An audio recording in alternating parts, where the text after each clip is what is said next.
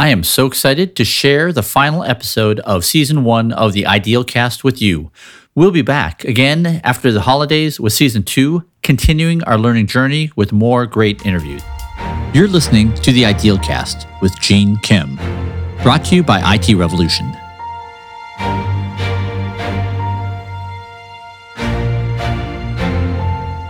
I've known of Jeffrey Fredrick's work for over a decade. First, through the groundbreaking work that he did with cruise control back in 2005, which was my first experience with continuous integration, or CI. Although I will admit that back then, I had only the most superficial understanding of what CI was and just how important it really is. He helped pioneer the use of CI, both through cruise control and as co-organizer of the Continuous Integration and Testing Conference, or KitCon. So much of this was informed by his experiences as head of engineering, head of product management, and evangelizing these important concepts. I'm delighted that I've had a chance to get to know him better because he's a co-author of the fabulous book Agile Conversations, along with Douglas Squirrel, and within the DevOps Enterprise community. We were introduced by Elizabeth Hendrickson, who was in the second episode of this podcast. This interview is literally the byproduct of one of those serendipitous conversations that Jeffrey and I had. Jeffrey had made a couple of remarks that jolted my attention. Well, that's actually an understatement. When we were talking, literally everything he said was startling and seemed laden with meaning, which led me to asking him if we could repeat the conversation, but also record it for this podcast. For me, this is a remarkable episode because Jeffrey helped me synthesize and reflect upon some of the major themes from this entire podcast series. I've mentioned that I'm on a quest to understand why organizations behave the way they do, and it was so helpful to talk through some of our respective learnings and reflections. I found so many of his observations to be startling and incredibly insightful. He helped me connect many dots and pointed to new areas that deserve more study. In this episode, we talk more about the nature of knowledge work, which includes software, and how it requires so much more conversation or joint cognitive work, and the challenges that this presents. We talk about what bodies of knowledge are required as we push more decision-making and value creation to the edges of the organization. We revisit the concepts of integration in some very surprising contexts and why it's so much more important now than, say, 50 years ago. We talk about the MIT beer game, Kanban cards, and the applicability of concepts that came up in the second Mike Nygaard episode around generality and information hiding. Why are you happy and are you proud of your work are two very powerful questions, and what they actually reveal about people and the work that they're performing. And why all of this is so important as we try to create organizations that maximize learning for everyone. And we talk about the work of Dr. Thomas Kuhn and the structure of scientific revolution and how it pertains to management models, past, present, and future. Jeffrey, I'm so glad you're on this episode today. So I've introduced you in my words. Can you introduce yourself in your own words?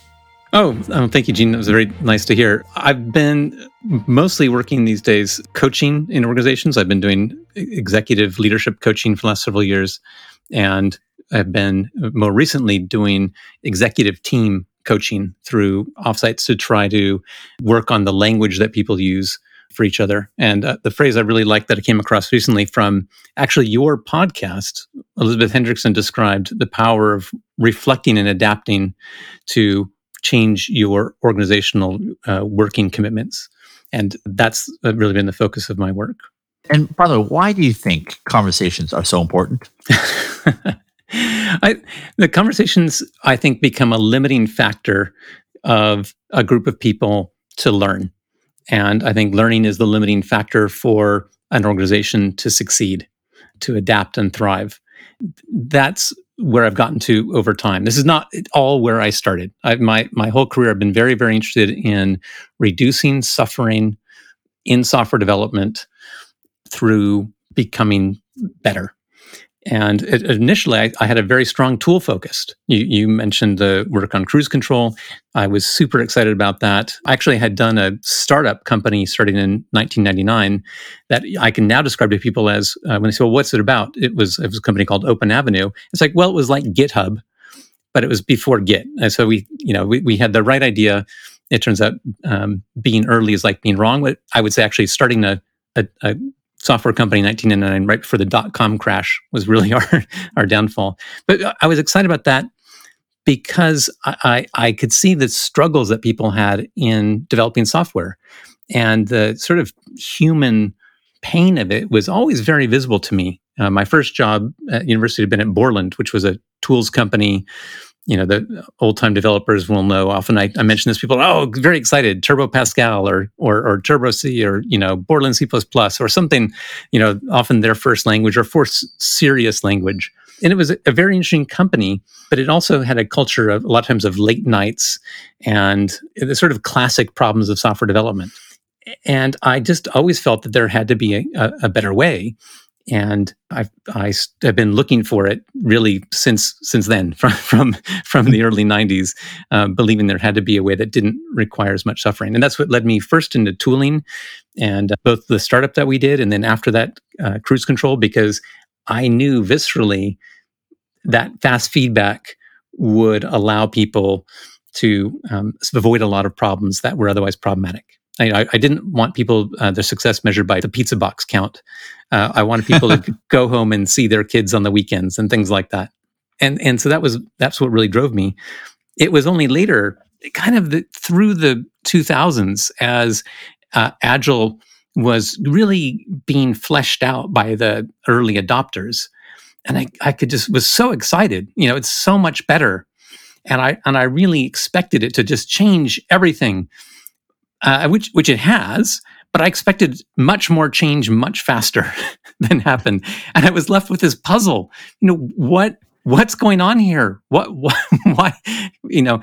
I had always heard the phrase that the future is already here; it's just not evenly distributed, and I could see that playing out from before my eyes. But why? And so that I followed this process from this evolution from tools to processes, and from processes to people.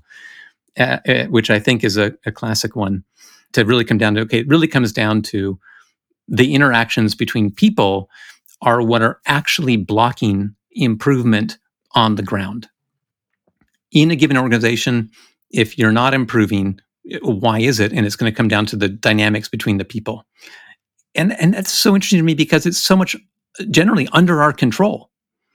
People have much more ability to change their interactions with each other than they ever consider doing. It's just easy for people to walk in and accept the dynamics that are happening, to just slot into, I guess these are the meetings we have. Why? Because they're on the calendar. Are they working? Well, who knows? But they're the ones we have. And I'm just excited by the possibility to do more and different and better. Anyway, this is a very long answer to what drives me. So in your book, Agile Conversation, which I think is dazzling, and one of the neatest parts of it are the citations and endnotes and the corpus of literature that you're citing. For example, whether it's Dr. Chris Argyris, the book Crucial Conversations, Patrick Lencioni, Dr. Alistair Cockburn. I think you referenced the negotiation project at the Harvard Business School. Yeah, that's right. I had two reactions. One is, it's a very curious literature to be citing in a book about technology leadership. Yes. And yet, on the other hand, it does seem, I wouldn't say obvious, but kind of in the knowledge business and knowledge work, it does involve more about people interactions. Can you crystallize why you think conversations are more important now than it was, say, 100 years ago? Oh, wow. That's interesting. I think that the immediate answer that comes to mind was actually twofold. One is, I think that we tend to interact with a lot more different people coordinating the work differently, and there's a lot more variability. That need to frequently adjust requires more conversation. One of the blogs I've been reading is by a historian. It's called ACOUP.blog, ACOUP.blog. And he recently talked about farming in the ancient world. And he was describing sort of how most people lived. They were subsistence farmers growing wheat or rice. He mostly focused on wheat because that's his area of specialty. And he talked about the knowledge that people would develop in their local context over centuries. And the thing about that is you could expect that while there was a lot of variability from year to year, from season to season, a lot of knowledge you needed to have, it didn't have the same range of possible outputs of your existence. That people didn't have as many choices about what they were going to do and what they were going to do together. I mean, you had to go grow that food and then store it and then eat it to not die. Your options were kind of constrained. And that's just not true for us, either as individuals, but even when we come together on our teams and our projects. Like, what are we going to make today? Like, there's a huge range of what we might work on within the same company. The same team has a lot more choices about what to work on, what the outcome is going to be, what will make this year successful than you had 100 years ago.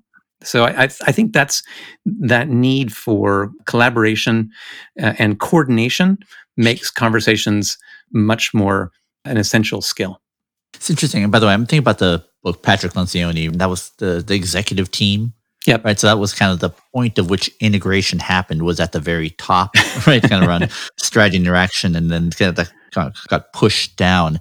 It seems like there's something about the work we do where the point of integration happens at a very low level. It happens everywhere. So the increase in specialization of knowledge, the integration happens multiple times a day.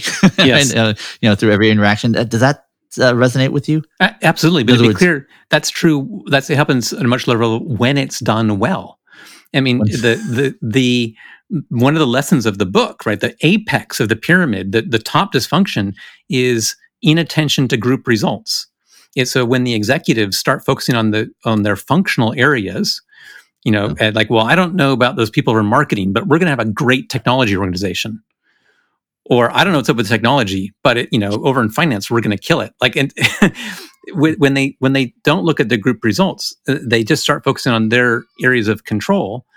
Then you have this ultimate dysfunction. When it's done well, you have alignment across the business, and that is what allows you to push the coordination down to a lower level. And so you can have that integration cross-functionally at a low level. That's success. But when you have to do that, sort of go up 3 levels and then go horizontally over to the other executive and come back down, well, then you know what? Those conversations aren't happening daily. It's like, well, when is our executive going to talk to your executive? Okay, we might get an answer next week. It's just so when it's done well, we have the opportunity, and I think that's what it comes down to. We have the opportunity for more frequent consequential integration conversations at a lower level than we did before. The cost is system complexity, right? We are in a much more complex system that gives us a lot more flexibility for what we generate, but it's going to rely on those low-level integration conversations to make it happen. Gene here.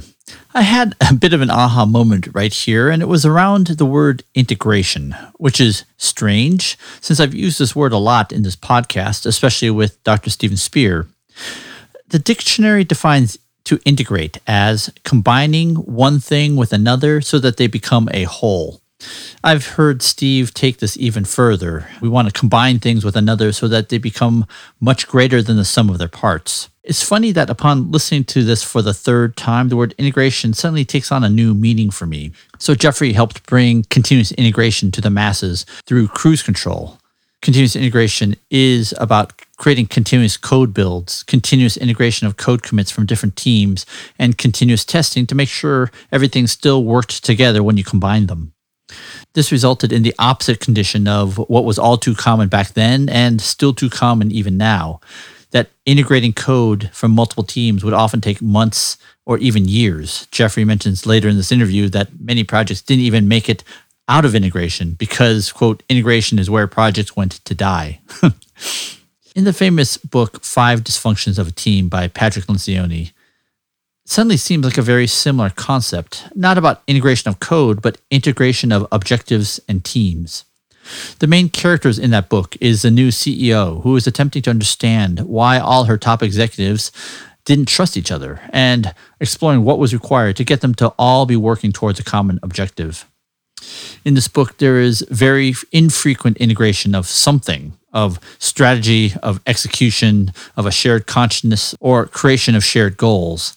This resulted in very poor performance. They were losing in the marketplace. There was rampant finger pointing and a sense of lack of accountability. And conflicts within the organization had to escalate to the highest levels of the organization. That failure to integrate shared goals at the highest levels made integration at the lower levels impossible, which was why it was so problematic when people had to work together from different silos. Because of the absence of shared goals, in order to make a decision, they had to escalate it all the way up to the highest levels. The notion of shared goals at the top being a prerequisite or a precondition of being able to push integration lower into the organization, I guess now seems obvious. And a corollary is that any integration that was happening in the before scenario of 5 dysfunctional team was only happening within each executive silo. I'm immediately reminded of how in a previous episode, Dr. Stephen Spear described how the level of which integration occurs within military branches has continued to get pushed down over the last 100 years. And that integration in healthcare organization now has to happen between scores of different specialties. In his DevOps Enterprise Summit talk at Vegas Virtual 2 weeks ago, he talked about how in healthcare organizations that he's worked with, because of the lack of any structure that allows integration between, say, nursing and pharmacy at the local levels, means escalating most issues all the way up to the healthcare system CEO.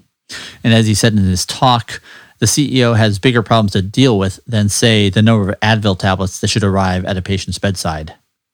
Okay, back to the podcast. When I asked Jeffrey, is there an easy answer for why is there a need for better integration at lower levels now, and why is it so urgent, say, compared to even 2 decades ago? Oh, an easy answer, if I recall, wasn't this Carlota Perez that said we're at the age of information? I think that's kind of the answer. You have this, what we're working with, the material that we are crafting the future with is information. And information is a much more amorphous substance. And it can be molded and shaped in different ways and put to different purposes. And therefore, it leads to more of this sort of coordinated, we need to work together to distill what the meaning of this is that we're talking about. You know, it's that so fundamentally, when you're dealing with something that doesn't exist physically, you know, that you really have to work a lot harder to be clear on what this thing is. If I go and hold up a pen in front of the camera, you know, we're talking about tangible objects, right? Our language can be kind of imprecise because we have like a unit of truth that we can look at, like it's a thing, you know, we can touch it, right. we can you hand have it back it, I don't. Exactly, right? That's you right. need to send it to me, right? And right. And so we don't need to articulate as clearly and as precisely when we're dealing with physical, tangible objects. It's because we have the actual thing itself. When we're dealing with pure concepts of information, it puts a lot more work on us to create the language that has the meaning to capture the relevant concepts. And we have to always be negotiating that meaning back and forth between us and finding, because we have no way of directly transmitting our definition to another person, not the real one, right? We can come up with an approximation in words, but it's only an approximation. And then we work out the differences in use through interaction back and forth. We find those edges and differences of meaning over time together. And so, yeah, this is like this ongoing conversation of to define, what does this really mean? What does this really mean? I had kind of goosebumps when you said that. So let me reflect it back at you and see if it still holds. Yeah. So kind of in the previous era, we were dealing with the manipulation of atoms, of matter, and now it's about bits, you know, the information flows. And so even the construction of code is really, I love that phrase, that you create things out of thought stuff. Yeah. Right? It's literally infinite possibilities, permutations, and being able to concretize that into things you build. I mean, that's what is so challenging about software. And so it is that ambiguity that forces much higher degree of something. Yes. Communicating, specification, conversation, right? That actually makes it all those things that free us from shipping physical things around is actually what kind of creates this need for higher fidelity communication something. Yes. When we're doing the work in our own heads, at our own desk, we describe it as knowledge work. Yeah. When we start doing it in teams, it becomes something a bit different. Now it's like this conversation work. We're using all of our knowledge together to come up with answers that we didn't have independently. We're generating something that none of us had separately. There's a kind of magic in that. That is amazing. All right, so I'm going to probably put that in a box for now. We'll probably take it out in a moment. So here's the first question I had prepared for you. So the first startling reaction I had is when I had described that Steven Spears story about the 60 line-side store changes per day. So just for context, this is when he went to Japan with his mentor, Dr. Kent Bowen, with one of the VP manufacturing from one of the big three auto manufacturers. And the story goes, plant manager then discussed how at this particular Toyota plant, they were doing 60 line-side store changes per day. And to which the VP of manufacturing for the big three automotive company said, that's crap. We tried 6 and we ended up shutting down the whole plant for 3 days, right? In other words, it took 3 days for them to be able to recover because parts were in the wrong place and suddenly they couldn't ship cars for 3 days. The kind of the aha moment for me in that particular conversation with Steven Spear was that the Kanban card was the unit of synchronization, and it also allowed for a decoupling of systems so that you could change things at the edges without having to have this all-knowing thing in the center, which actually modeled the Big Three plant, because when they tried to do 6 line-side store changes, they missed something and suddenly parts were in the wrong place. And your reaction to my utter astonishment was, I recognize that. That's information hiding. So can you please explain what did you mean by this and why do you think that's important? All right. So when you described it and we're describing that pattern, I immediately thought of an interface. What's the point of the interface? It's to hide the information of the implementation behind it.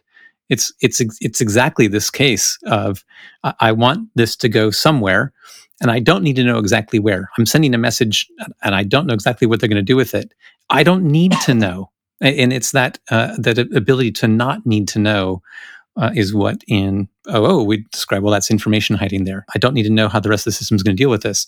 And so you describe this with the Kanban system. Like, yeah, you have that interface. You just redirect it to a different place.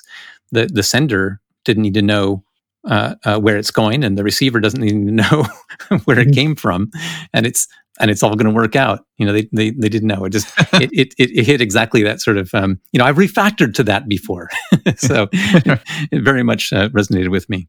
And so, why do you think that's important in Well, I don't even know how to ask the question. It just seems like a big concept, and I think it's important, but I don't know why. As I was saying before we started, I was listening to the interview he had with Michael Nygaard, and he was describing about the genericity, architecting for genericity. How do you say that? Genericness, I would say. Yeah, right. And it talked about the same property of being able to push a context to the edge. And it was the exact same argument. And in that whole explanation, he was talking about system architecture and about the advantages you get to get the flexibility that you want. And for exactly the same reasons. He made the argument saying, you want the local country managers to be making their local deals. You want what they accept for payment processing to be able to change frequently all the time. And you wouldn't want that to be slowed down by needing to change a service, for example, that was matching up, the types of currency that people would take. So by moving that to the edge, you allowed more flexibility for more rapid change. And that idea of rapid change was what's behind the information hiding. You're making a trade-off in a certain direction to get something you value, which is we're valuing the ability to move things around, to be flexible. And so I think this is why this pattern comes up again and again at completely different contexts in a sense. But it's the same motivation. It's what allows us to adapt. And how much effort do we want to put in empowering adaptation versus control? And this is the trade-off. That what works against this is like, no, you can't do that. There must be a central source of truth.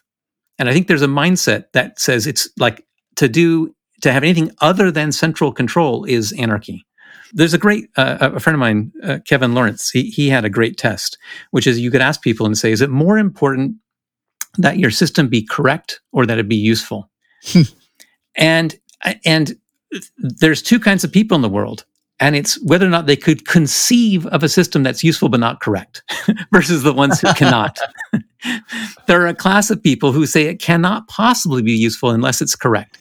And so, and this mindset, I think this is akin to the people who believe there must be a central source of truth. They're going to build in a certain type of system, and whether that's a software program or a enterprise architecture, or whether it's your enterprise organization, how that information flows. This is like a pure sort of bureaucratic mindset. There is one right way, and therefore all the information must flow to and from that source of truth. It's going to be inherently centralized around the right blessed people knowledge system, whatever it is, because anything else could not possibly be useful because it couldn't be correct.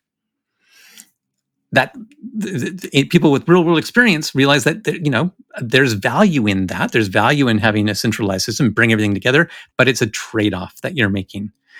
So is it worth it in your context to have that centralization of information before you make changes? Or in your context, do you get benefit from moving things to the edges? And I think that's part of the job of design, is to know when and where to make those trade-offs. And then maybe to go to the question I asked you before, is there an easy answer to say why that's probably more important now than it was 20 years ago? Pushing it to the edges. But the very obvious answer is the pace of change. That's it, the immediate slam dunk answer. The pace of change moves what the trade-offs are. When your systems are evolving more rapidly, when you are in a position where you need to be more competitive, where you need to respond to the market faster, it's environmental. If the environment has become more demanding, then you need to be more responsive, and that then makes this trade-off move more towards one direction than the other. It moves more towards adaptability over that centralized, let's make sure we get everything exactly right and the one right way, and the efficiencies that come from one right way. Because there's no free lunch. It's just it can just seem that way when you're getting so many advantages. But there definitely are trade-offs here. So interesting. Okay, by the way, thank you so much. It's really as good as I hoped it would be. I mean, and enlightening as I hoped it would be. So here's the other thing that you reacted to in a kind of a quick way that, again, made me halt my tracks. We were talking about the MIT beer game. And when I was describing it to you, in terms of the way it's structured. So you have the retailer, the wholesaler, the distributor, and then the factory, and the very specific one-way flows of the information and the catastrophic outcomes that usually come out of it over 40 years. And you said something that startled me. You said, "Oh, that's obviously a totally screwed up structure," which in many ways summarizes my reaction I formed only after months of studying it. So it seemed evident to you that there was something really, really wrong with the way the game was structured. So what made you say that? And why do you think that realization is important to the work that we do every day? It's a good question. Again, it's sort of pattern matching going on there.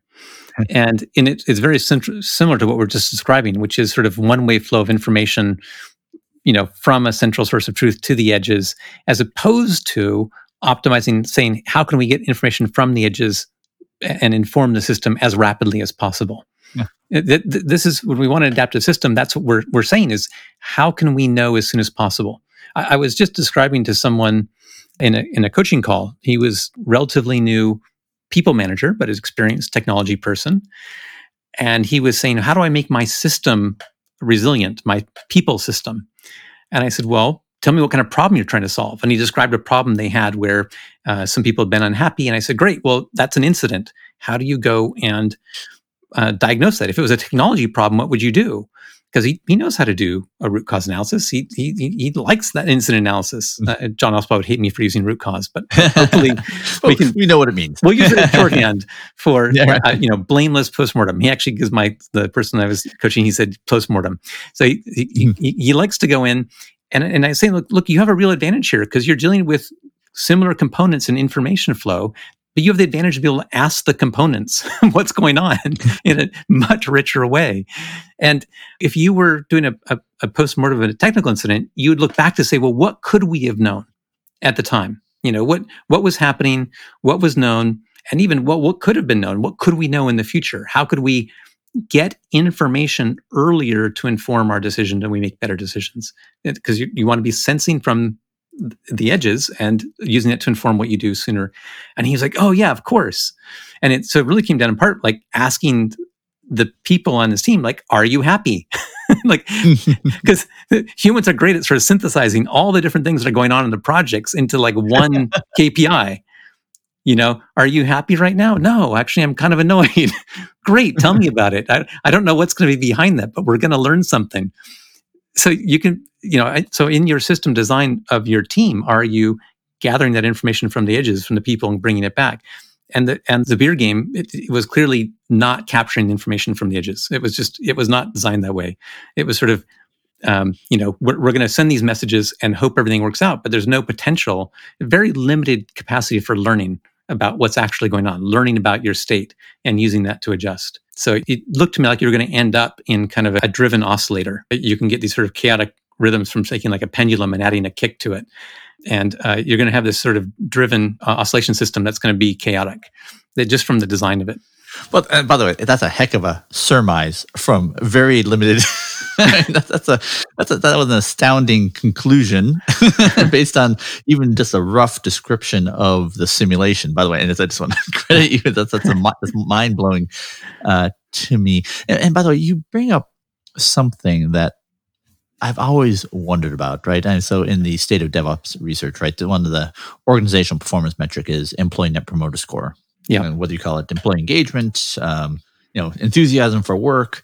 I've always wondered, like, why is that really a marker of organizational performance? And specifically, it's, I think the definition we used for the DORA research was to what extent, what percentage of organizations are exceeding profitability, market share, and productivity goals. And somehow that leads to a sense of, employees being willing to recommend their organization is a great place to work to their friends and colleagues. And so I've never heard such a great definition of that measure. Are you happy? Is the reason why that's important as an indicator is that is a phenomenal synthesis of how I feel about the work I do. Yeah. Right. I mean, can you say a little more about that? Yeah, absolutely. So there's, and I'll really like when I do one-on-ones with people, there's two questions I asked, and they're roughly going for the same thing. And the first question is, are you happy? And the second is, are you able to do work that you're proud of? And these things are closely related, but sometimes they can generate slightly different answers. And the reason why these work, so these are important for two reasons. The first one is just, this is a leading indicator. Like, this is number one. Let's just start with this. Employee happiness, an employee ability to be proud of what they're doing, is a leading indicator of problems on your project and problems in your organization. It will show up there before it shows up anywhere else. And now, why is that? And this is the interesting part. And there's two answers. One, we've been saying, okay, well, because we're getting information from the edges. The people doing the work know. But that's only part of the answer, and it's the least important part. Much more important is the fact that they care. This is pure theory Y. And for people who don't know theory X, theory Y, theory X is like old school management. The idea is that employees are lazy, and if they can, they will steal from the company by getting paid and not doing work.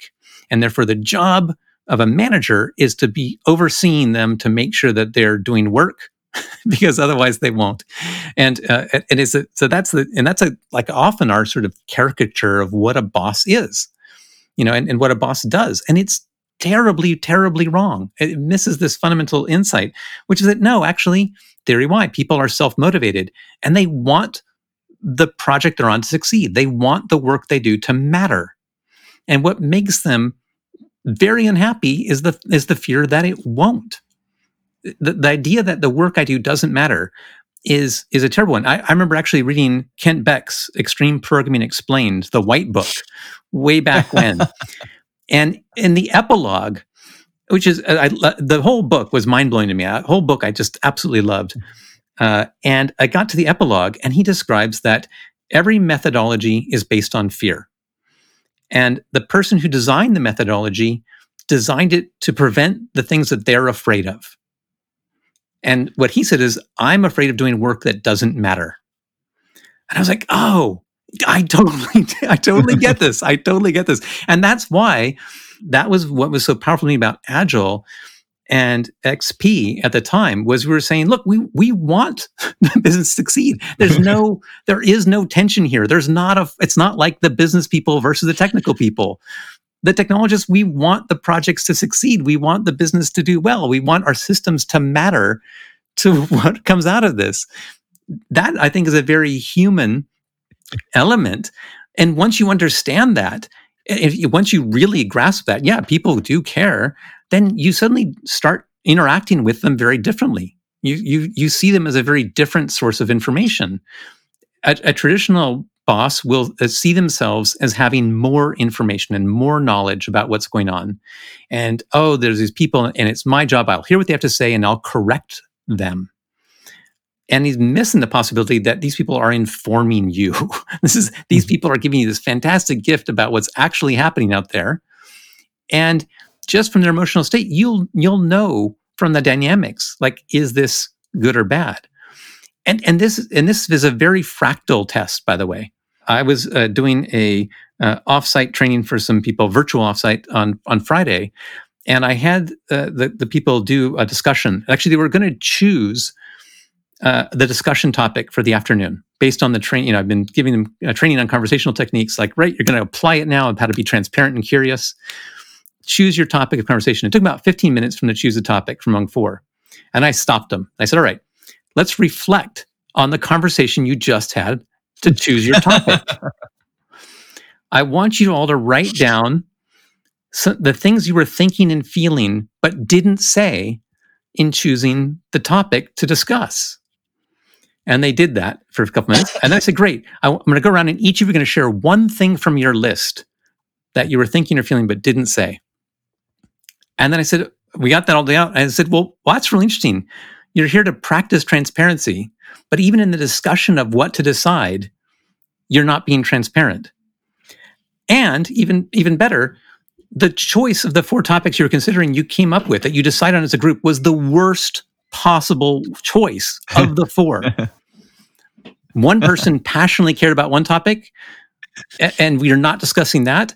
One person definitely did not want to discuss this topic, and everyone was okay. So you chose like the worst possible score for the group because you weren't sharing what you knew, what you were thinking and feeling.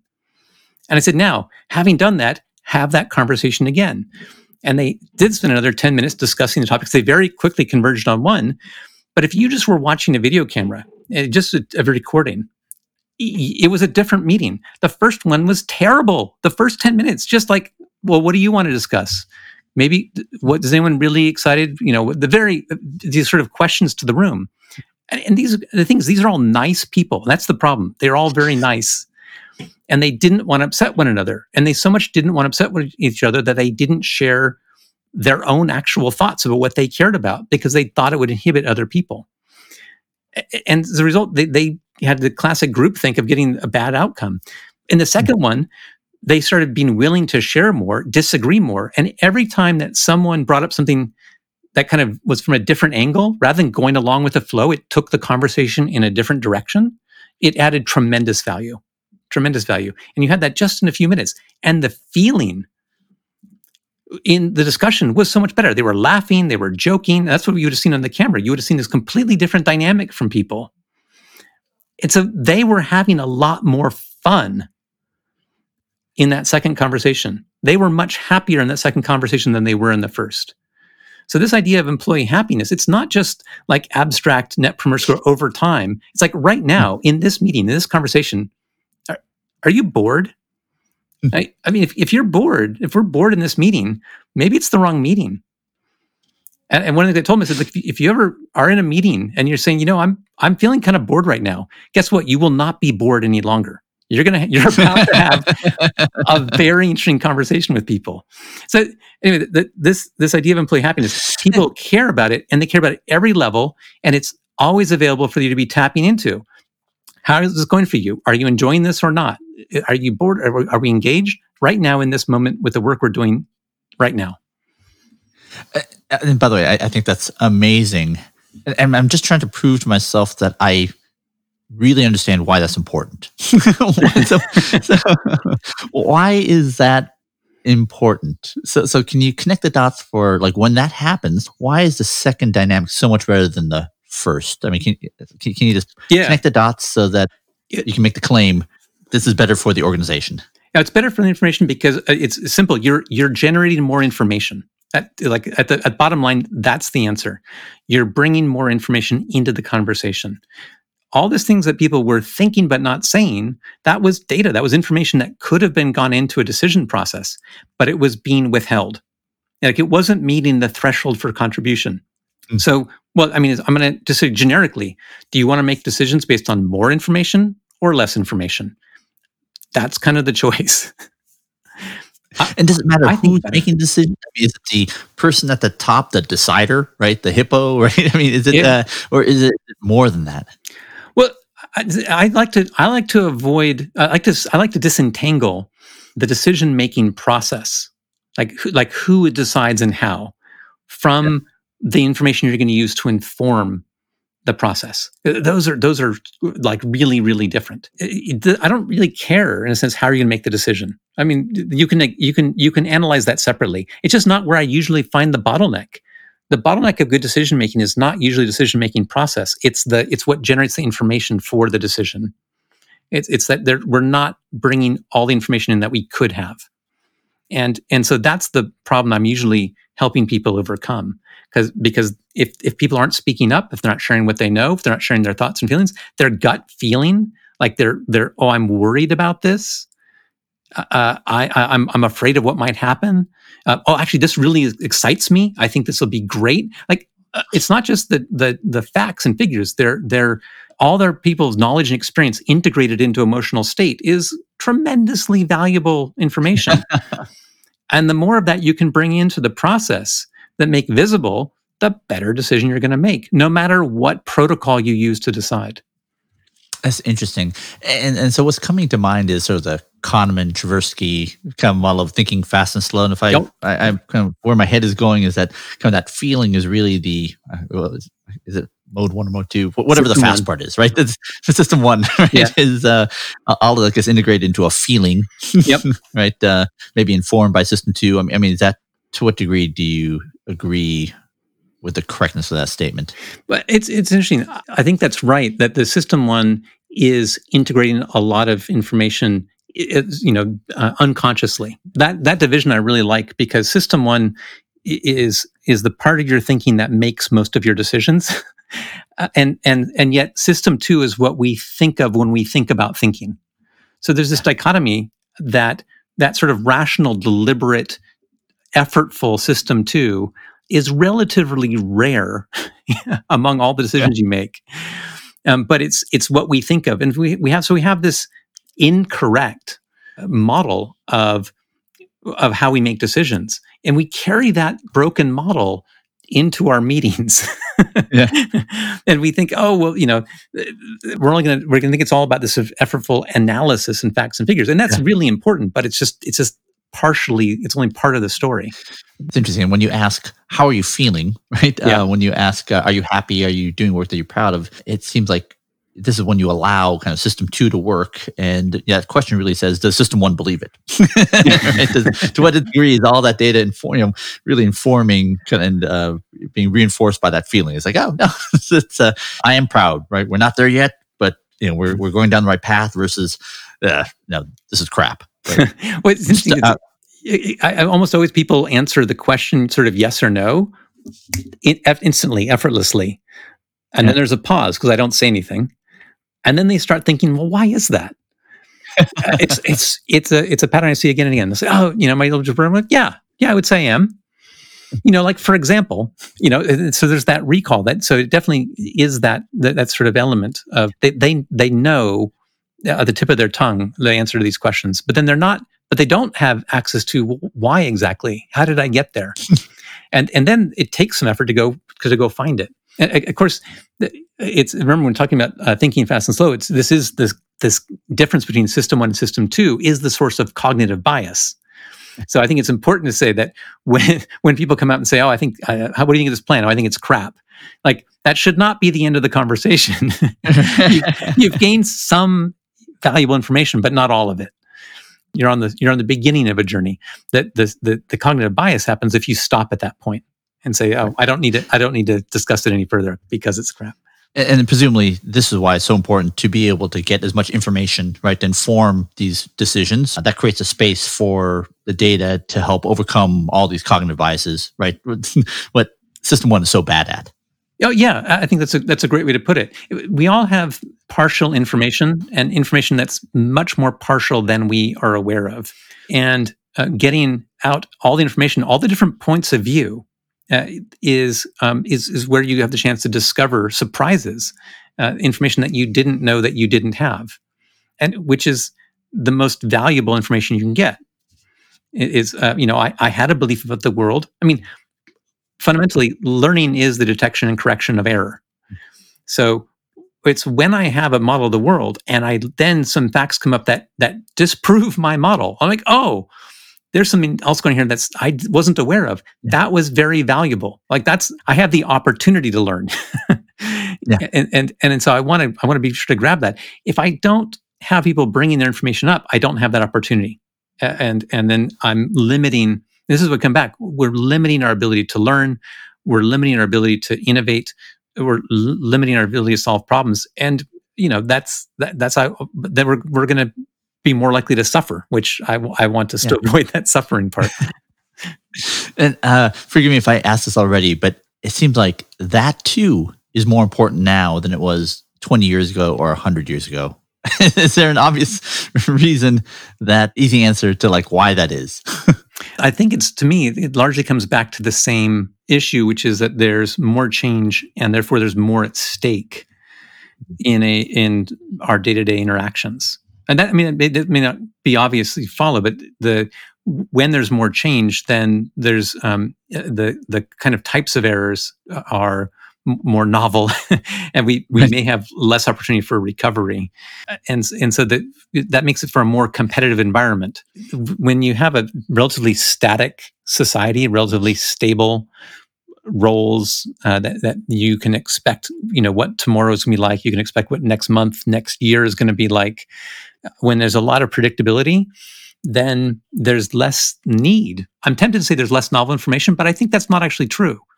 I actually just think there's less need for it. You're in a much less competitive environment, and I think that environmental factor is really important. One thing I've noticed in my career is the pace of adoption of different breakthroughs and the uneven adoption of breakthrough practices and technologies and approaches.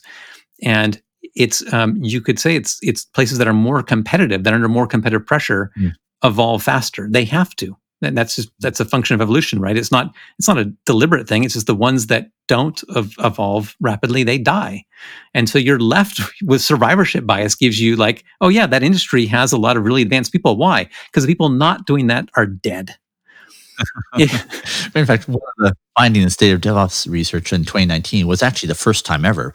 There was actually the first time there was actually a bias in the vertical, which is in retail. If you're in retail, you're more likely to be a high performer. Yes, because of the apocalypse, right? Yeah, exactly. That's fantastic. This to me, Vistra came home in the other way. In my earliest consulting in the 2000s, I found that the places that seemed to have the lowest pace of change were insurance companies, because their business was just so profitable. They were going to make money no matter what. And I was talking to someone whose brother worked there, and he was describing the challenge of introducing new practices. Was how do you get buy-in to try something new? You say, well, it'll be better. Well, better how? Well, will be done sooner. Anytime you said something would be better, you were taking on unnecessary risk. because no one really cared if your project was going to take a year or 18 months or 2 years. Like, it really didn't matter to the profitability of the company. So if you were going to try to promote something as better, you were saying, well, instead of taking a year, I can get it done in 9 months. Now you're taking a risk. Why would you do that? Who's going to sign off on that? Right?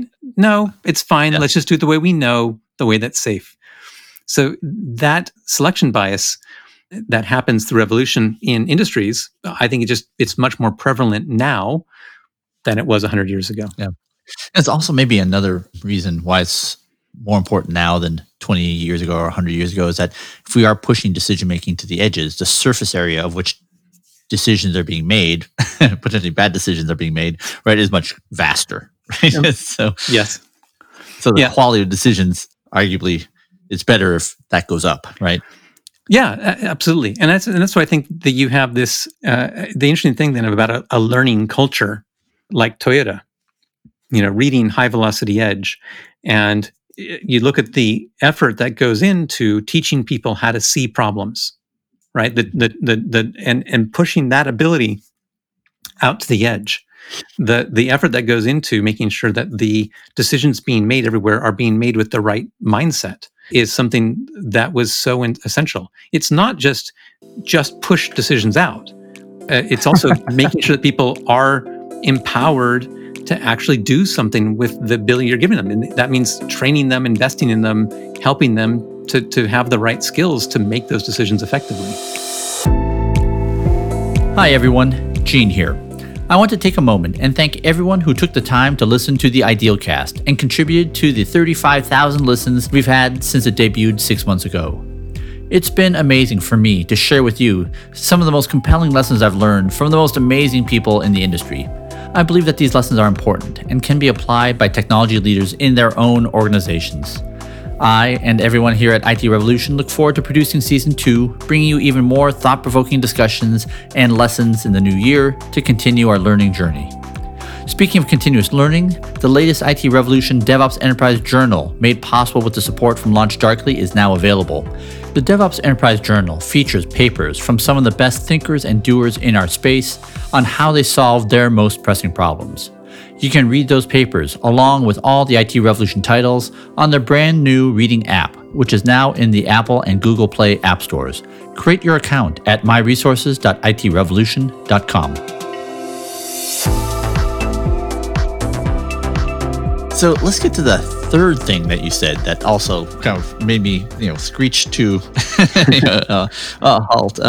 So I think this is the first thing I asked you. I had mentioned that so we're going through this transition in methods of management, and that was like a Kuhnsian moment, referencing the book Structure of Scientific Revolution. Yep. Where anytime you go through a revolution, whether it's Newtonian to Einsteinian, or even before that Copernican to Newtonian, there's it looks like one person sort of had the aha moment, but if you zoom in, there's always a whole school of people, sometimes in competition, sometimes in cooperation.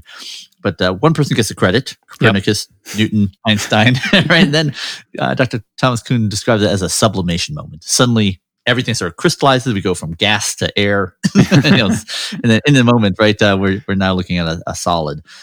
And you had mentioned that was triggered some other thoughts for you, right? Can you describe what some of those aha moments were, and why did they strike you as significant?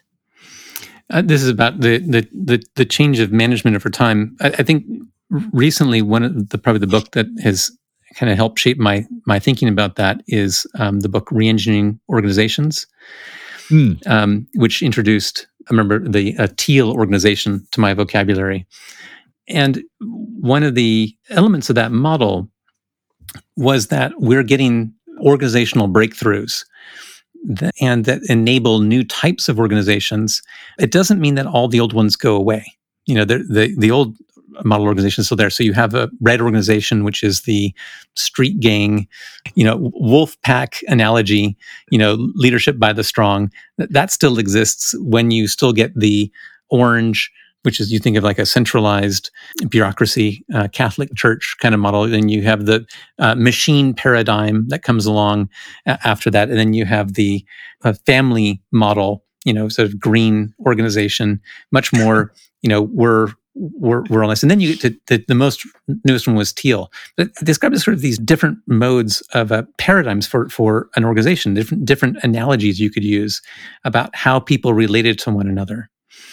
And this idea about the different possibilities, and that when you have a different model of humans and how humans can interrelate, it leads to, it's such a fundamental assumption, it changes everything else. In a less fine-grained term, I mentioned the theory X, theory Y, and theory X would be sort of the poster child for Taylorism style management. When you start thinking that, actually, these people don't need to be, beaten into doing work, they actually can be active contributors in the work. It just changes everything about how you structure your communication, how you structure your organization. Everything else must change as a consequence. And to me, that's the paradigm shift moment, right? That from in that Kuhnian sense, you don't look at the world the same way afterwards. You're looking at them through different eyes. And for people on the other side of that paradigm shift, they can't understand the worldview. It's not accessible to them. It's kind of inconceivable until you have that moment. And then once you've made it, then it's like, I can't believe I ever, how did I ever believe that other thing was right? How couldn't I see it before? And I think that was this idea of this transition of how we manage ourselves, the way we manage organizations, the way we treat people as increasingly active components of the system, as opposed to, pieces, cogs to be moved around. Right. And then compelled into doing their part. Yes. Right. Yeah. I mean, I was interesting because Taylor was an industrial engineer by training. And so he's the kind of person so naturally he saw like that engineering model, the organization is a machine, and the person who's designing it and it needs to be diagnosing it. The job of a manager is to be managing all the parts to make sure that none of them are faulty. And if they are, to replace them. These are, essentially interchangeable parts that is being diagnosed by the engineer. That's not how people would. Hopefully, most people don't. Some still do see people that way. They still see their resources in the organization. Can we get 3 more resources on this project as fungible parts? Now, the model we're describing sees people as a source, not as interchangeable, but a source of unique value, that they bring different strengths and weaknesses, and their interactions between them are going to matter in a different way. They're going to generate value that the designer could not have foreseen.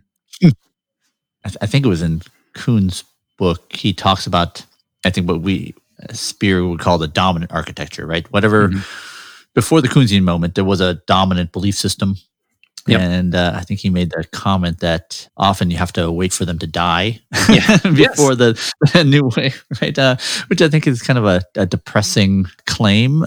As we talk about a new way of working, I mean, is that sort of a preordained conclusion? Is that the only way that can bring this new way of working into being is by waiting for certain people to retire or die? I think there's an element to which that's true. I relate it to the book Crossing the Chasm by Jeffrey Moore, and he brings up the technology adoption life cycle. Right? He introduced the chasm in an existing model. The technology adoption life cycle existed before him. And I think about that technology adoption life cycle in evolutionary psychology terms. Like if you're a tribe, you want people in all of these things. You want some people to be laggards. You want some people who will stick to the old ways and never let them go, because it gives you more resilience in the population. So in a sense, the answer, I mean, yes, there will be organizations, there will be individuals who will never adopt the new paradigm.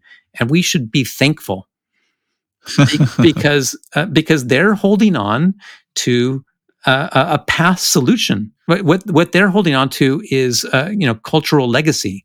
That what they're holding on to was a solution to a problem that we had previously not had. We had to invent that solution, and they're essentially the last guardian of that.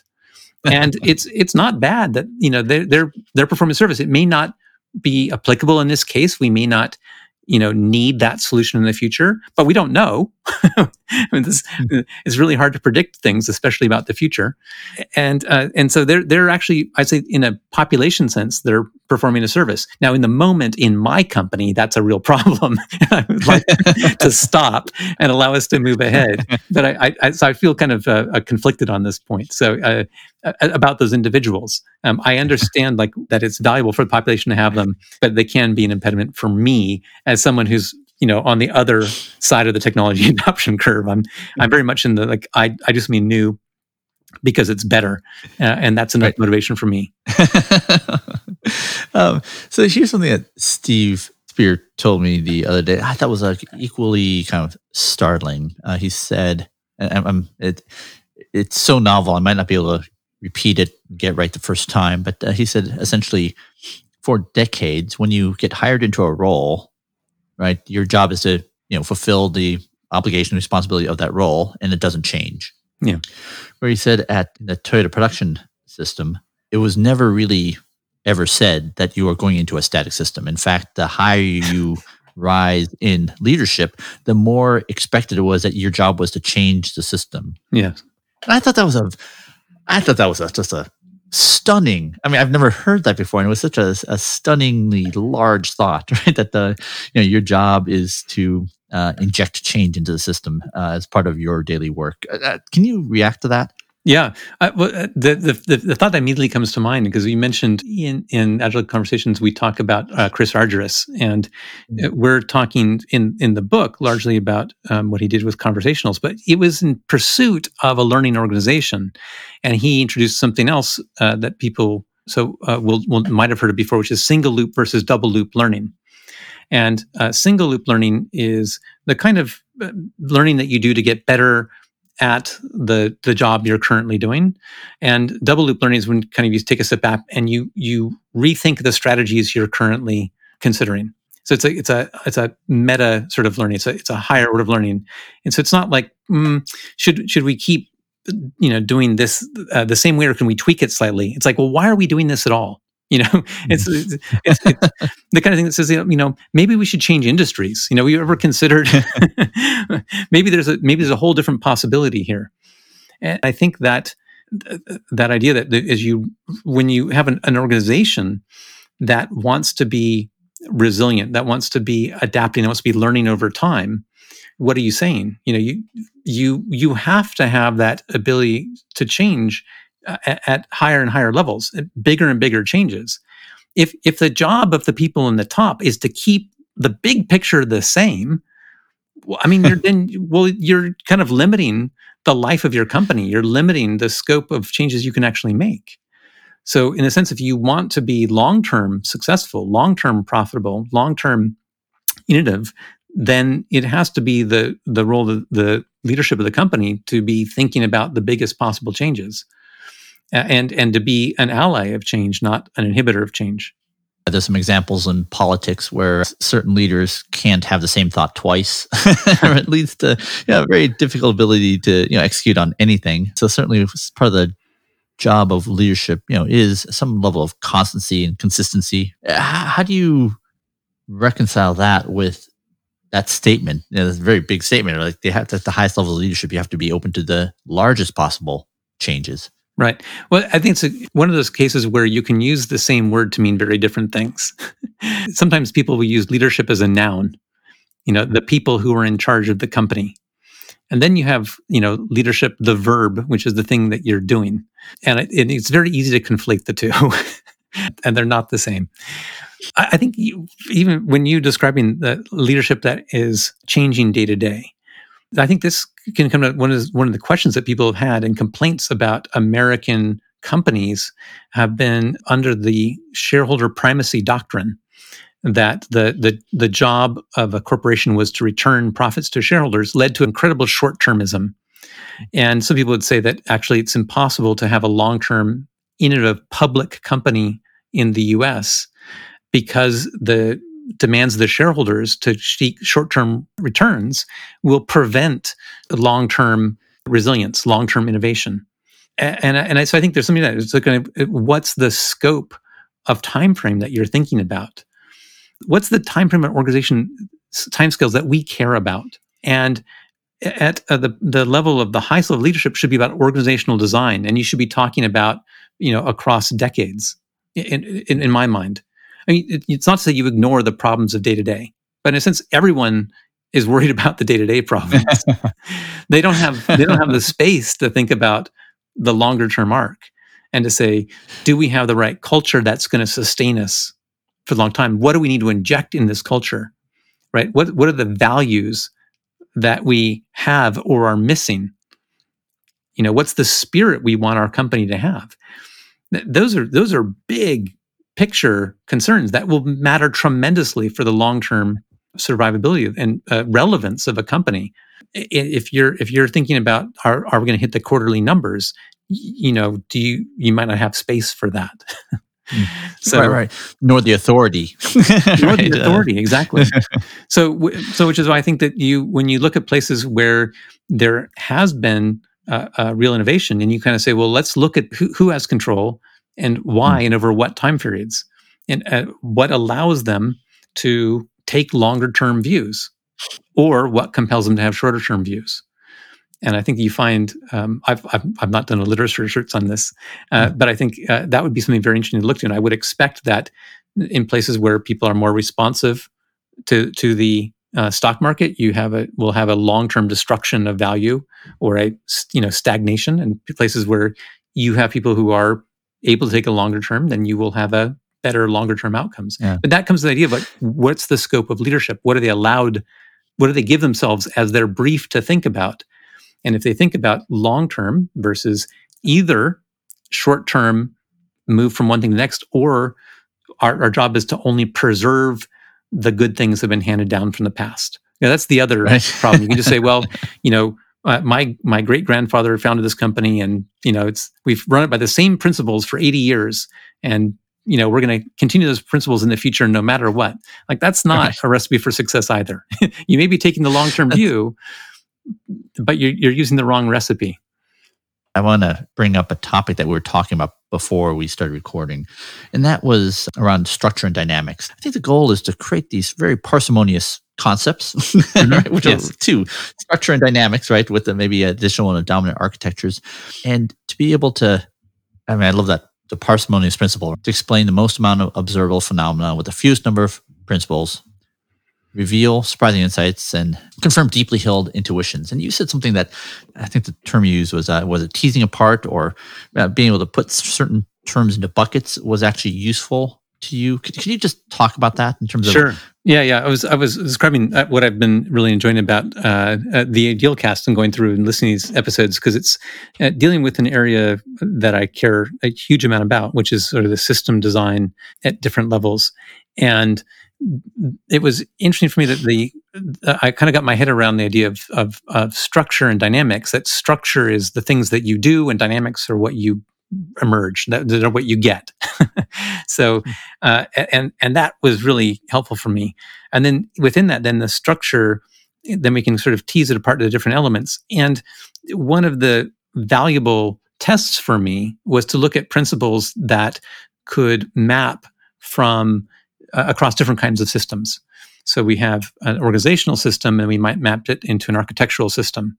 And that tells me that we're on the road of some sort of fundamental insight, some sort of a more generic principle that has some kernel of truth, some atom. There's some very important atom of truth in that. And so, describing the example we mentioned earlier of the Kanban card as information hiding, and relating that physical card to the Michael Niger discussion of something that is, if you just put all the data you need in the transaction, you can now vary it tremendously. Like, oh, so I can get similar principles from my distributed, payment rules and my car production line. Yeah. That there's similar information principles at play. And this idea that they're both governed by the flow of information, and which you think in the information age that might be important. That understanding what we can do to change the flow of information. And how, when we change the flow of information, we get different dynamics. That seems like a really important area of inquiry in the information age, right? We're kind of talking about like the physics of the information age. Like, we should understand this, I think. Hey, could you just say a little bit more about that? I mean, I again had sort of goosebumps as and I mean, yes, it is very pithy and funny, but also profound. I mean, what do you think is not, if you were to articulate, what is it that is not well understood yet? And that maybe we're kind of on the peripheries of understanding better. What? Gosh. Well, I would put it this way: we're learning how to see. So Yeah. we're in the position at the dawn of the age of microscopy. Where we have the first illustrations of microscopic creatures. We're still developing the tools to see the invisible, to see information and understand it, and see the flows of information and understand it, and to see the effect. I mean, especially as it's mediated by the human brain, which is both a tremendous organ for synthesizing information and hiding it. And I mean that in all facets, both the good and the bad. And so we have this. Are very good at learning when we have feedback on what we do, when we can take an action and see the results. We are not good at learning in situations where we don't get feedback. It's very difficult to develop skill if you don't get feedback. I could go further and say it's impossible to develop skill if you can't see the feedback. I think the Wordley mapping talk that Simon Wordley does, and he describes trying to play chess with and without having a board, is a good analogy. Right?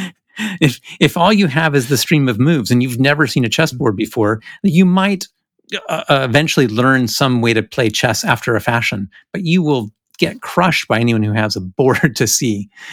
And what he captures in that analogy is the value of learning to see information in a useful way. And I just think in these sort of system level properties, we're still not good about being able to see and understand and characterize information flows. Now, one of the things I really liked in Accelerate was that introduced me to the idea of the different cultures of being, psychopathic or bureaucratic or generative, and they were categorized on the function of information flow. It was the flow of information that would allow you to tell what kind of organization you were in. That characterization on how information flows was a key insight, because, of course, information flow is going to affect all this other stuff we're talking about: your ability to learn, your ability to execute, your ability to innovate. These are all things about, knowledge work in the information age, bringing experience and information together to get a result. Holy cow.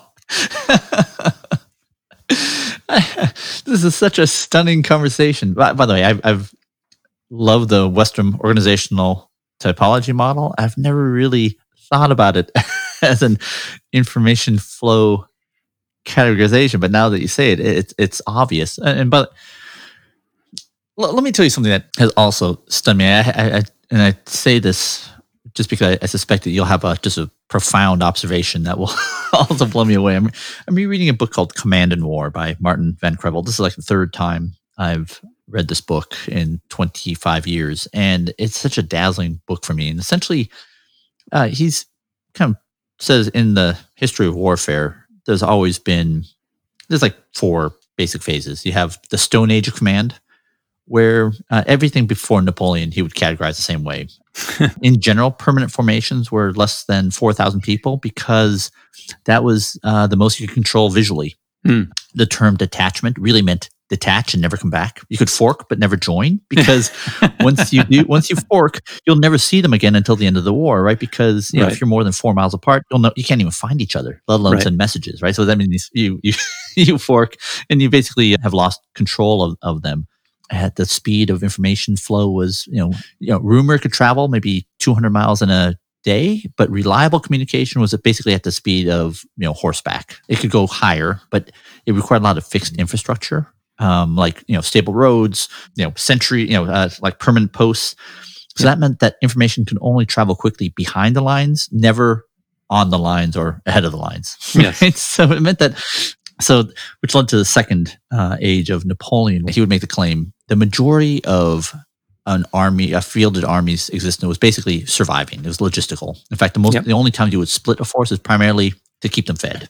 Yes. You needed high population densities. Yep. And so it was actually Napoleon who kind of recognized that, population densities had gotten high enough where we could actually have larger forces in the field. He was a phenomenal micromanager, like prodigious. And for the first time, he fielded, I think, 300,000 troops in the field, right? Which was, never seen. So orders of magnitude larger than ever seen before. And he created the command staff, where it was essentially the first time he had senior positions reporting directly to him to help ease with the kind of communication problem. Mm-hmm. The next phase was, the mission command in the World War II by the German army, kind of representing what he would view as a pinnacle of decentralized command. And then he had this other example of the Vietnam War, the U.S. forces, where it was a combination of a couple things. One is it was the first time where communication equipment was cheap enough so it could be fielded to, much lower levels in the organization, which led to communication security risks. So you had to put encryption in the field, which meant that they were always saturated. So you had flash traffic, which basically said it was important enough to be encrypted, which was always saturated. So they created super flash traffic, which is for really, really important messages. But then you ended up with this phenomenon where any mistake, in the on the battlefield could be on the evening news. You had this position where a captain on a hill would be micromanaged by a major orbiting in a helicopter, being micromanaged by a colonel in a helicopter above them, being micromanaged by a general in an orbiting 707 with the Joint Chiefs on the satellite phone in the Pentagon. Yes. Essentially depriving autonomy at a rate that was unprecedented. This too is an information problem. Yes. In fact, it was actually called an information problem. And so just like the Toyota bringing that cost change is an information problem, it seems like this too seems profound and important to me. Could you react to that? So that's really interesting to hear that recapitulate history. And I'd heard that some version of that up until, but not including the Vietnam War part. But I am aware of that sort of phenomenon of people on the ground being, micromanaged from the White House, and that with terrible results. Like it's awful. What's funny is because you could understand, it's an understandable mistake, because whereas before you had a trade-off between sort of centralized communication and local decision making. And you mentioned the German model, which we actually talk about it a little bit in Agile Communications. We took a bit on briefing and back briefing. The name of the book, we got it from escapes me, but it was from that German Prussian military system. We go a little bit further back to von Moltke in there. Right. But what you had there was the idea of mission intent being sent out in the knowledge that people were going to have to act independently, that there was no way to have information flow back and forth centrally. So when you suddenly get the technical breakthrough that allows the information flow to be richer, it's the natural mistake is to say, well, great, let's bring all of that back. And we can take the communication pattern we had before, the dominant architecture, and we're going to ramp it up with the new technology. We're going to supercharge it. And that doesn't work. It turns out that breaks in different ways. So I can see why that would happen. And it made me remember of a book, an article that I read many years ago called "How I Learned to Let My Workers Lead," which is one of the first articles I read about self-organized and self-organization within companies. And this is from Johnsonville Sausage Company, I think, something like that. Johnsonville Sausage. Yeah, right. Right. Which turned into a book. Yes. Yeah. Yes. So, and when I read that, one of the things that always struck me when he talked about the transformation of the company from traditionally managed to self-organized was they needed to invert the flow of information. What you have to do is you have to take this innovation to have all this connection, but rather than using it to pull all the information from the edges to the center, you need to push it from the center to the edges. Like that was the opposite. He's like, we had to invest a lot in how we pushed all of the information about the company, finances, and management out to be visible to the workers so that they could make informed decisions. It turned out that there had been information hiding again. Like the management had information that wasn't shared widely. Now, in part, you could say, well, because they previously didn't really have a technology in, say, the 40s to go and have everyone know, like, what the current bank balance was and what was today's sales. I mean, management didn't know it. So there's no way that people workers on the line could know today's sales because no one knew it.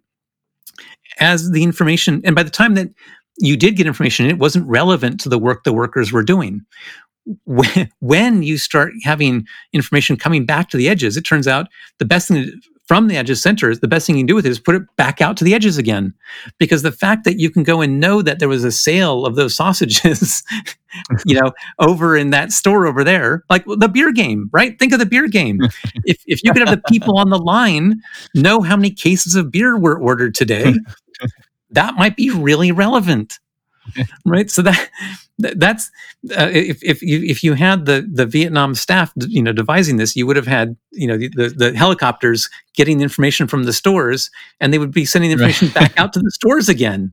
They'd be telling people about where to move the displays around, but not taking it to the people who were actually in the beer factory making the beer. They had the information flowing the wrong way. They were using the information innovation and availability of information flow, the cheaper information flow, and solving the wrong problem. And so if I hear you correctly, this is a relevant lesson to what we're talking about. Absolutely. So the old model was about how do we build situational awareness for the center? Right? How does Napoleon get information about what's going on with all of his troops everywhere so that he can micromanage them and decide? Yes. The breakthrough post-Napoleon and in the Prussian army is about mission command, and you're going to pull information from the edges to inform strategy. You're going to push the strategic decision down to people so they can implement it, and they're going to be making, but there's still information scarcity. The expectation is that the people on the edges are working with local information, right? They're optimizing. They're doing this work locally with information that they have that no one else has. What we now have the ability to do is to not only enable those people with information that they have locally, but the information globally. They can now have situational awareness of a much broader scale.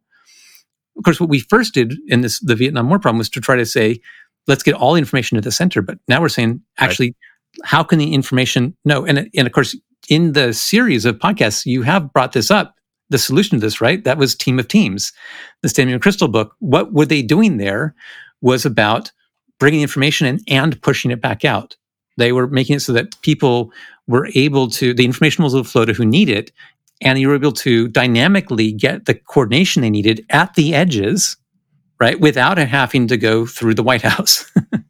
Yeah, this is amazing. By the way, he's presenting again in Vegas as he did in London this time with Jessica Rife, who comes from the software space.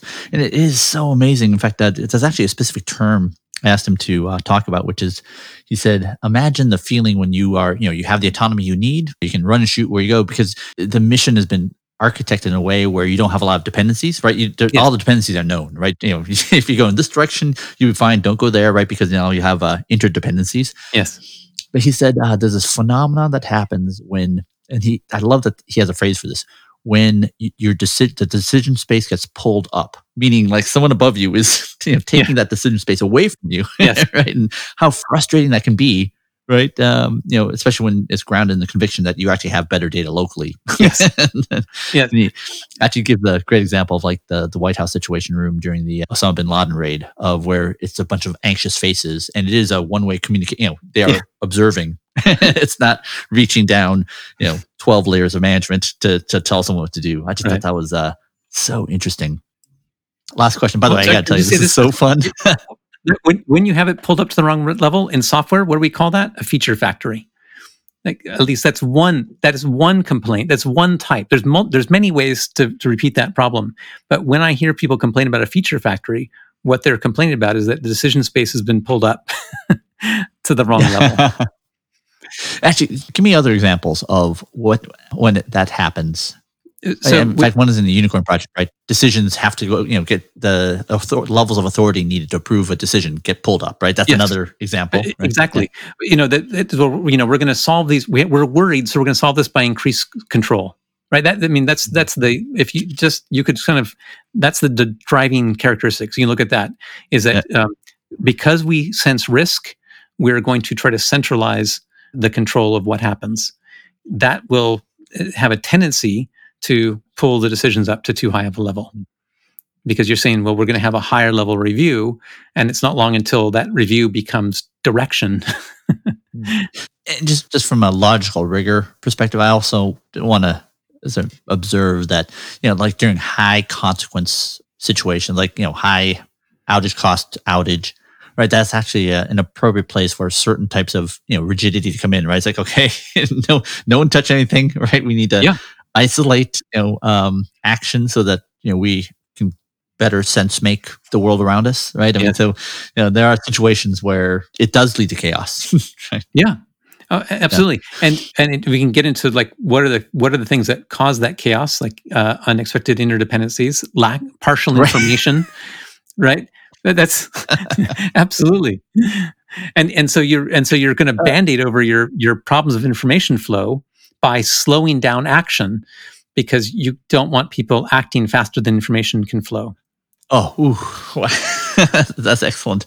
Okay, the last thing I wanted to get your thought on was this kind of 2x2 matrix that I've been putting together with Steve Spear, and I just thought this was interesting, right? Because the original goal was to kind of tease apart a paper that Dr. Amy Edmondson and Dr. Michael Roberto, they're comparing the culture between the Apollo space program and the space shuttle program. Yes, and their words were experimental culture, like on the frontier, everything we know that we don't know enough. So that kind of characterized the space program in the 1960s, leading to the Apollo program. And then they characterized the space shuttle program as a standardized culture, where there was an operating tempo that we had to provide low cost to space. So what kind of resulted in this was this matrix. I think that the tool here is to be able to create a theory of why high performance exists, whether it's the things we've discussed: Apollo space program, Toyota production system, Naval Reactor Corps, Alcoa, and be able to explain why. There's a causal theory that explains high performance, and then also to be able to prove the contrapositive. In the absence of these constructs, high performance cannot exist. So in the graph, it's on the x-axis is the degree of which work is standardized, meaning we write down what we do what we wrote, and then the second one is the degree of which we are integrating feedback into our standardized work. Yeah. And so I had touched on this in the NIGARD podcast. Can I get your reaction on that?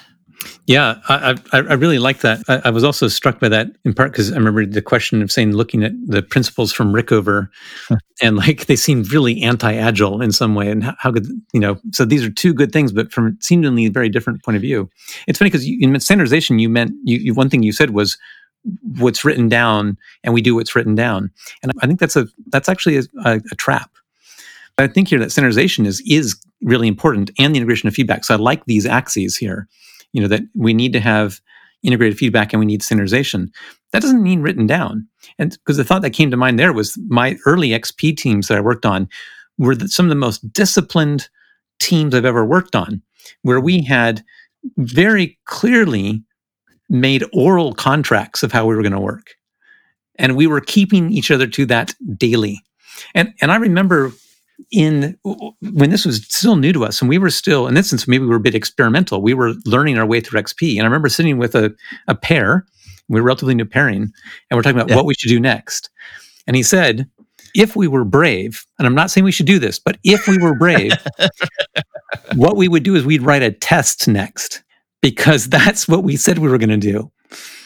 And I was like, you're right. Let's do that. And so we were doing things experimentally, following the standards that we had set. we had made a contract with the group that we were trying this out. We were trying extreme programming. And to try it meant we were going to do the practices, not because they were right, but because that's what we were doing. And I'll just say, this has been this discipline of following the form is something that has come back to me again and again over the years. And most recently on this work around conversations, where I will run a conversational dojo. And we'll say, look, this is what we're practicing today. I'm not saying it's right, but this is the form. So we're all going to try to put our conversation in this form, and we'll see what we learn. And it takes real discipline to do that. I think that's the value of this standard work, is that it takes real commitment. It's not natural to follow a standard practice. Alistair Cockburn, who you mentioned in passing earlier, he had one of the most influential papers on me was his paper about characterizing humans as nonlinear first-order components of software development. Very humanistic style. It doesn't sound like it, but it says, yeah, people matter. And what he said was, because people matter so much, we should look at their attributes. We should understand the attributes of people. And one of the key attributes of people is that they are not good at behaving consistently. They do not act consistently over space and time. We should not expect that of them. What you're describing here in the upper right is high discipline systems where people have made a very strong effort to ensure consistency. They're trying to remove one area of accidental error, which is accidental variation. And they're saying, so let's try to remove that through discipline, and whether it's an oral contract with with a pair checking, giving each other courage to follow the process, or whether it's being very rigorous about following the standard process. You're saying, let's limit that sort of variation so that we can have pure learning for what actually happens. We don't want the outcomes, in Deming terms, we want the system under statistical control so that we can improve it. You can't improve a system that's not under statistical control. Mm-hmm. So that's what I think of when I look at this on the upper right, with that high standardized work and high degree of feedback. Yeah, and by the way, you probably could hear sort of the hedging I was doing, and just maybe even the discomfort of just trying to reconcile. Boy, it doesn't sound very DevOpsy. Yeah, I did. Yeah, intuitively, right? I know it has to be true, right? And in fact, if you come, then I think if I heard you right, the trap is writing things down, or the trap is calling them rules. I mean, I think there's a lot of words that immediately take us down, like, no, this doesn't apply to our work. You get the form. The problem is people get caught up on the form and lose the essence, right? And so they say, well, for example, this is the problem of CMMI level 5. Well, because we wrote it down, we have a good process. Or even to say it's standardized because we wrote it down, right? And it's that doesn't follow those. That's not how logic works. People, it's easy to substitute. This is goal displacement. Right, you have an ultimate goal, and you have an intermediate goal that's on the step towards that goal. So it's like we want to be standardized, where we're always doing the same thing everywhere, so that anywhere there's innovation, we can spread that learning everywhere. So we want that standardization for that reason. Along the path to that, or actually, I'm going to go further. What we want is the learning. What we want is the learning, and to capture and spread the learning everywhere as quickly as possible. How are we going to do that? Standardized work. How are we going to do that? We're going to write it down, right?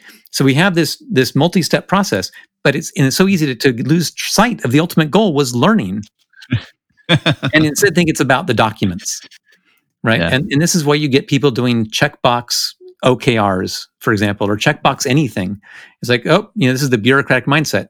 We've been told this is the form. Can we check? Yep, we've done the box. We've set the OKRs. Yes, we've scored them.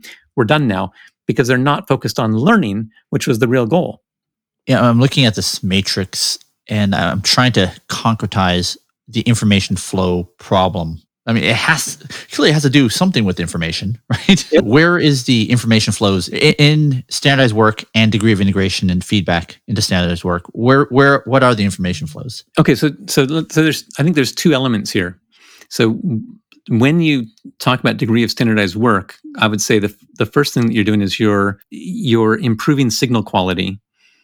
Because you're taking out noise, you're taking out random variation, you're removing randomness, so that with low signal quality, it's just hard to learn. You can't make sense of the information. So you're improving the quality of information as you improve the standardization of work, right? And then you have the degree of integration of feedback, which is saying, well, how are we getting feedback? Like this is signal, and the other one is, are we using the signal? Like that's you have to do both. It's not enough to generate the information. This is like, how many times have people gone to an outage and you look back and say, well, what was going on in the systems? Oh yeah, look, we have a metric that would told us exactly what was happening, but no one was looking at it. Or we had an alert set and the alert was going off, but no one was monitoring it. The information was there, but the system wasn't set up to use it.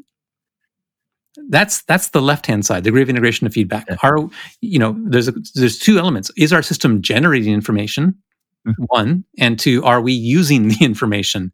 And that second one is a lot harder. It is much harder because it works against our habits. Our human nature is to not learn. Our human nature is to find habits and routines and things that are good enough.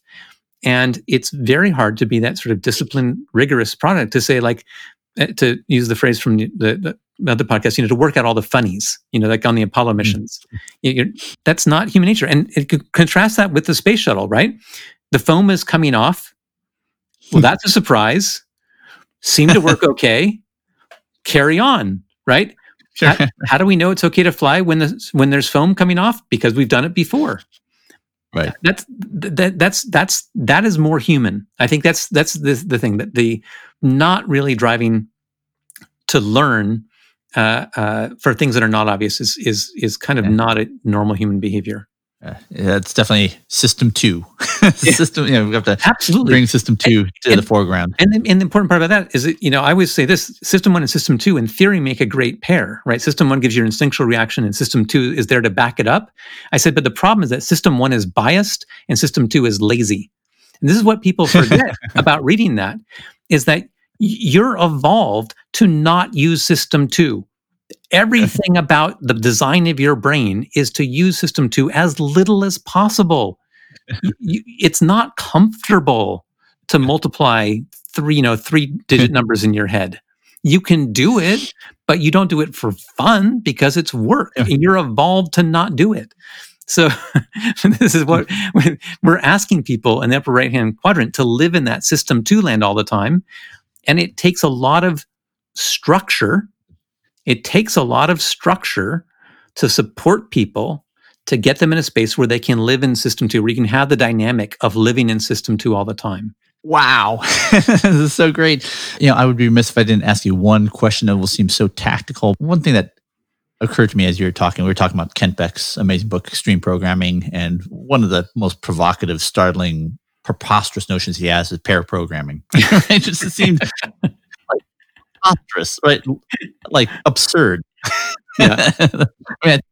Many people tossed out, his notion of agile just because of it, right? Because it seemed so contrary to common wisdom. And so when you talk about the intangibility of thought stuff, right? And pair programming is exactly what came into my mind, right? In terms of like, just how counterintuitive is it that just having two people work on one problem, arguably leads to better outcomes than two people working separately on their own. Yeah. What other sort of insights or revelations came through kind of the Kent Beckian notion of pair programming?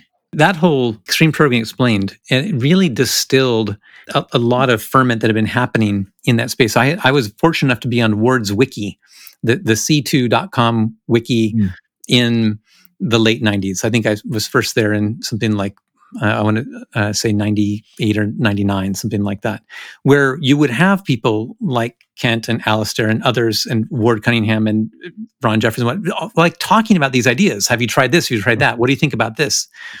And it was really people wrestling with something very similar to what we're discussing today. Because in part, talking about the lessons from Steven Spear and the Toyota production system and high velocity edge there, it was actually the same material that we were looking at the late 90s. We were looking at Toyota and Honda and what was happening in lean, how manufacturing had changed with lean manufacturing, but it hadn't made it to software yet.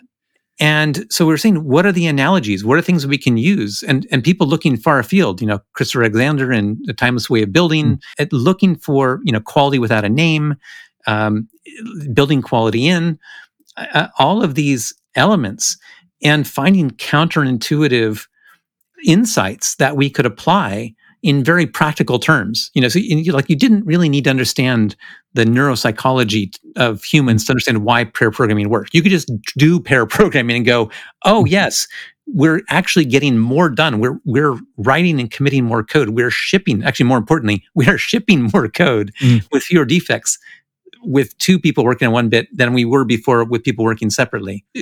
We were changing our metrics and changing what we measured. This is like a paradigm shift, right? Where it moved from, are we delivering our software as code complete, right? Have we hit like software development complete and we're ready for the integration phase, which is where projects went to die because you would enter the 6-week plan integration phase and it would be 6 months or 9 months or never. Like projects would, but because you had this mountain of like, no, actually, that's not the way to be successful. We need to stop looking at software, committed to software that ships to and gets used. Like the usage matters. That changing of the goalposts, that changing the way we saw, it led to all kinds of things. Pair programming was one. I mean, the other thing that really stands out for me was in that book, if something's hard, you should do it more frequently. This was the argument for continuous integration. Integration is difficult. Therefore, we should do it all the time. That is probably the most counterintuitive element, certainly next to pair programming, I think, in that book. And man, the resistance to that. You were talking, we can all talk about sort of, I remember doing the impossible 50 times a day from Timothy Fitz at IMView about deploying to production 50 times a day. Every commit made it out to production, unless it, assuming that no tests failed, and the testing system that went into it. But in there, it was a question of, did you check in multiple times a day? It was not normal for a developer to check in every day. I think people will forget that. People would have code on their desktop for weeks. And the idea that you're going to check in not just once a day, but multiple times a day. That was another sort of aha moment. In fact, you're going to be integrating all the time. And I remember making a game of it. Like, well, let's taking this dial to 11 and being in a 4-person team with 2 pairs. And we were like racing. We wanted to make integration the other team's job, right? So we would be, what's the smallest test code cycle we can do and commit, so we could look up and sort of, understatedly say, you know what, you're going to want to pull, and then quick, get the next one done. It's such a different dynamic. The first company where I was doing this, we looked at check-in metrics, and there was a 10-fold difference over a 6-month period between the person who checked in the most and the person who checked in the least. Literally 70 times versus 700 times. Massive difference. Now that's not productivity. I'm not saying that the person who checked in 700 times was writing 10 times more code. That's definitely not the case. But they were generating information a lot more frequently. The information flow was utterly different, right? And that's what it comes back to. These insights about pairing and integration are about information flow. They're about opportunities to learn early. The earliest time you could learn is when I'm there talking to the person before I even type. The next person, I type it in, and he goes, wait a minute. you missed a semicolon. It was faster feedback than the compiler. So, these insights were really, they have these different forms, but they come back to what we're talking about. Why were they more effective? Because they generated more information faster. They had tighter feedback loops. I gotta tell you, my cheeks hurt from smiling so much. I really appreciate this. And by the way, just to reciprocate with the story, at the IMView one, but by the time I had read that article, I was sort of immune to the shock of deployment.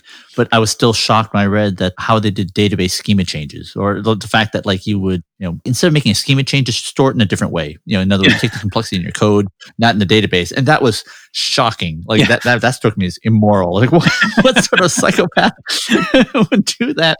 And yet, given the catastrophic impacts of bad schema changes, I mean, that was clearly an adaptation, right, to work around that. It was just amazing to me. Gene here. Okay, I just want to punctuate that phrase that Jeffrey said. They were generating much more information, and they were generating that information much earlier, which meant that they were learning more and learning earlier. Holy cow, that seems like a super important concept, as well as concretizing all the way that information helps us learn. I also did want to take a moment to describe that famous blog post by Timothy Fitz at IMView called Doing the Impossible 50 Times Per Day. I had mentioned that the shock of headlines like 10 deploys a day had started to wear off on me. It seemed like that was destined to become the new normal, and I was having plenty of fun describing it in my own presentations to shock and horrify the people I was presenting to. But I remember in 2013, Jez Humble showing me that article from Timothy Fitz, and the utter shock when I read it, and to learn what these savages were doing. It wasn't in the blog post, but something in the comments that Jez had pointed me to. Basically, it said that they avoided doing risky database schema changes the way that most people did them, which often resulted in application servers crashing when they looked for database columns that no longer existed. So instead of renaming table columns, they would make a new column, copy all the data into that new column, change all the code to query that new column, and then safely drop the old column. So it really did offend me at first. The notion of having the same data stored in two places and introducing even more complexity into your code was definitely the opposite of the way we were trained to do things in school. But of course, it does make so much more sense. They actually decreased the risk of database schema changes and took advantage that code is much more malleable, shapeable, and testable than the database. Even now, almost 7 years later, I still marvel at how ingenious and counterintuitive and even shocking their practices were. Okay, back to the interview. I have this feeling, what they call it, learning organizations, or there's a body of work that goes back 50, 60 years. Yep. I'm thinking about Dr. Aguirre's, all the lean researchers, whether it's MIT Beer Game, organizational dynamics, system dynamics. I mean, I feel like this all part of a cohesive body of work, but my feeling is, and this is maybe the height of arrogance to even claim, is that there's something missing, right? Okay. That as we enter the age of software and data, right? At the age of information, there's a cohesive whole that is missing. And that's a very grand claim to make, but I'm just wondering if I can get your reaction on that. On a scale of 1 to 10, 1 is utter disdain for that comment. Clearly, I didn't read a certain book that I must go read, and that everything I just said disqualifies me from anything that you care about. 10 is like, oh no, there is something missing, right? As someone who has read so copiously, is there something missing, and you feel like this sort of fills a hole? Oh, wow. I definitely think something's missing. There's no question, and I'm not sure exactly where. But I mean, I think if you look over the course of time, so yes, there's this body of knowledge, but we're expanding our understanding of the constituent bits very rapidly. At the time that you started, so you're going to go back into the 60s or even early 70s, it was before the Kahneman Tversky stuff, right? Where the cognitive biases. We didn't have the concept of cognitive biases as part of a vocabulary at all until the 70s, and it's not been common in our thought process of organizational design until even is it still common? Are people really designing around cognitive biases right now? I think mostly not. So in our daily thought process of how we manage and design these systems, we're not using the latest knowledge. It's not all been integrated yet into the theory of learning and software, because part of it, you mentioned two very different things. Part of it was humans and human systems, but then you brought in information. And when you bring those together, you're talking about what used to be called cybernetics, right? Which is a term that's way out of fashion. It does not, but it used to be cybernetics systems. Exactly. But that idea of like how information technology would interact with human decision making, I think there's a whole area there that's still very poorly understood. So I think we're getting better on the human element. We're getting better at systems thinking, but we're still integrating the information plus systems plus humans component. So I think there's a lot there for us to work out still. Thank you so much for the time. How can people reach you? And is there any specific help you're looking for these days where you want people to reach out to you? I am on Twitter, JTF, one of those 3-letter early day Twitter handles. And that's the easiest way for people to reach me. I'm also on LinkedIn and conversationaltransformation.com. And I am really interested from hearing from people. And I'm really interested when people find out that they have trouble making change where they are. I've, for many years, done a session with people where I would say, are you frustrated? It's probably your fault. And and the idea is that there's probably some contribution you're making, or you have more freedom and degrees of control than you might realize. So I'm interested in hearing from people, in part because I want to sort of disprove this and find those places where, help me find the place where change is really impossible, and where there's no chance for improvement. I'm interested in those. So people, frustrated learners who are willing to share their stories, I find those incredibly helpful. Awesome. Thank you so much, Jeffrey. Thanks, Gene. Thank you so much for listening to this episode. Up next will be my interview of Scott Havens, formerly Director of Software Engineering at Jet.com and Walmart Labs, and then Head of Supply Chain Technology at Moda Operandi. He gave one of the most amazing DevOps Summit presentations, describing how he helped rebuild the entire inventory management system for Walmart, the world's largest company. He earned this right by the amazing work he did building the incredible systems that powered Jet.com that Walmart had acquired. It powered the inventory management, order management, transportation, available to promise, available to ship, and tons of other critical processes that all must go right for an online retailer. He talked about functional programming principles not in the small, but in the large, and how it enabled building and running one of the world's largest supply chain systems more safely, more quickly, and even more cheaply. This inspired one of my favorite story elements in the Unicorn Project. I know you'll enjoy it, and see you then. I hope you enjoyed that final episode of Season 1. While we take a break over the holidays, I want to share with you some of the great opportunities for you to continue your learning journey. First off, you should of course read Agile Conversations, the book that Jeffrey co-authored, and while you're at it, pick up a copy of John Smart's new book, Sooner, Safer, Happier. I love both books. And keep an eye on IT Revolution's Twitter account at ITRevBooks for lots of holiday giveaways. And don't forget to sign up for the IT Revolution newsletter at itrevolution.com for updates about the release of Season 2. See you then.